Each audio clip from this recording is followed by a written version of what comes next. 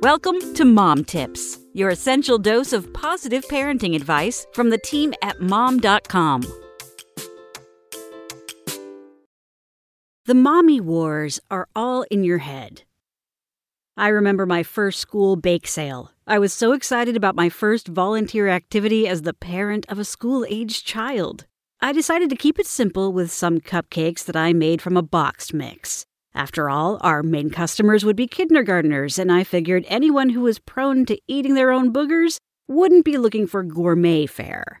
On the morning of the bake sale, a few other parents and I were getting ready when a mom charged through the doors carrying a box of supplies and 2 massive trays of cupcakes. What she did next will forever be etched in my mind. Yelling, "Who wants fresh cupcakes?" She produced what looked like a gigantic hypodermic needle containing whipped cream and proceeded to inject her cupcakes with filling. We were all mesmerized at this confectionery surgical procedure, and of course, all of the kids couldn't get enough. For the other moms and me, it was like we'd been humming off-key in the dressing room when suddenly Cher burst through the curtains. None of us said anything, but we all felt it. We'd been upstaged. My tray of cupcakes, void of injected cream filling, suddenly seemed so ordinary. Of course, this was all being seen through the lens of my own insecurities. Everyone else was doing it better, quicker, and more spectacularly. The mommy wars, manufactured by the media and shoved down our throats, didn't help. Fast forward a year, and the whipped cream mom and I had become sort of friends. On Halloween, we all decided to do a group trick-or-treating, and I volunteered to host a party at my house beforehand.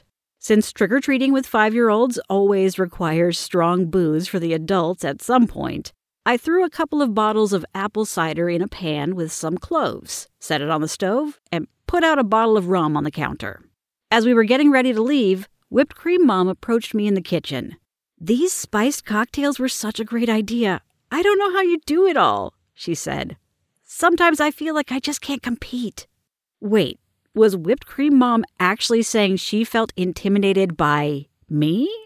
"Well," I said, "it's not really a competition, is it? We're all kind of screwed." It was a turning point for me since I realized that, cliché as it might sound, we can be our own worst enemy, and often the war is all in our heads. I stopped being so hard on myself that day and tried to remember that we all have our insecurities we're dealing with.